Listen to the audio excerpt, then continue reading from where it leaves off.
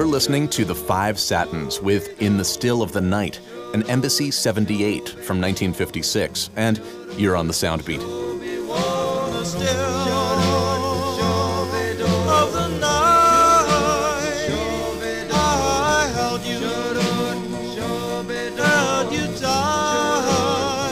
Nighttime is often the right time for thoughtful reflection, especially when one is on guard duty in the Army.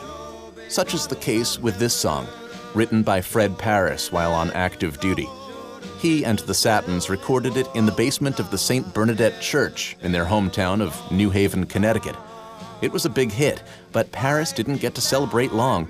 He would be called back to active duty shortly after the release. Just how big a hit was it? It's the only song to have made the Billboard Top 100 3 times. That's the same artist with the same version.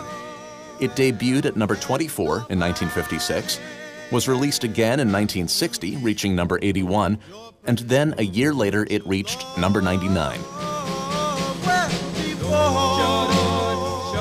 It's also talked about as the origins of doo-wop.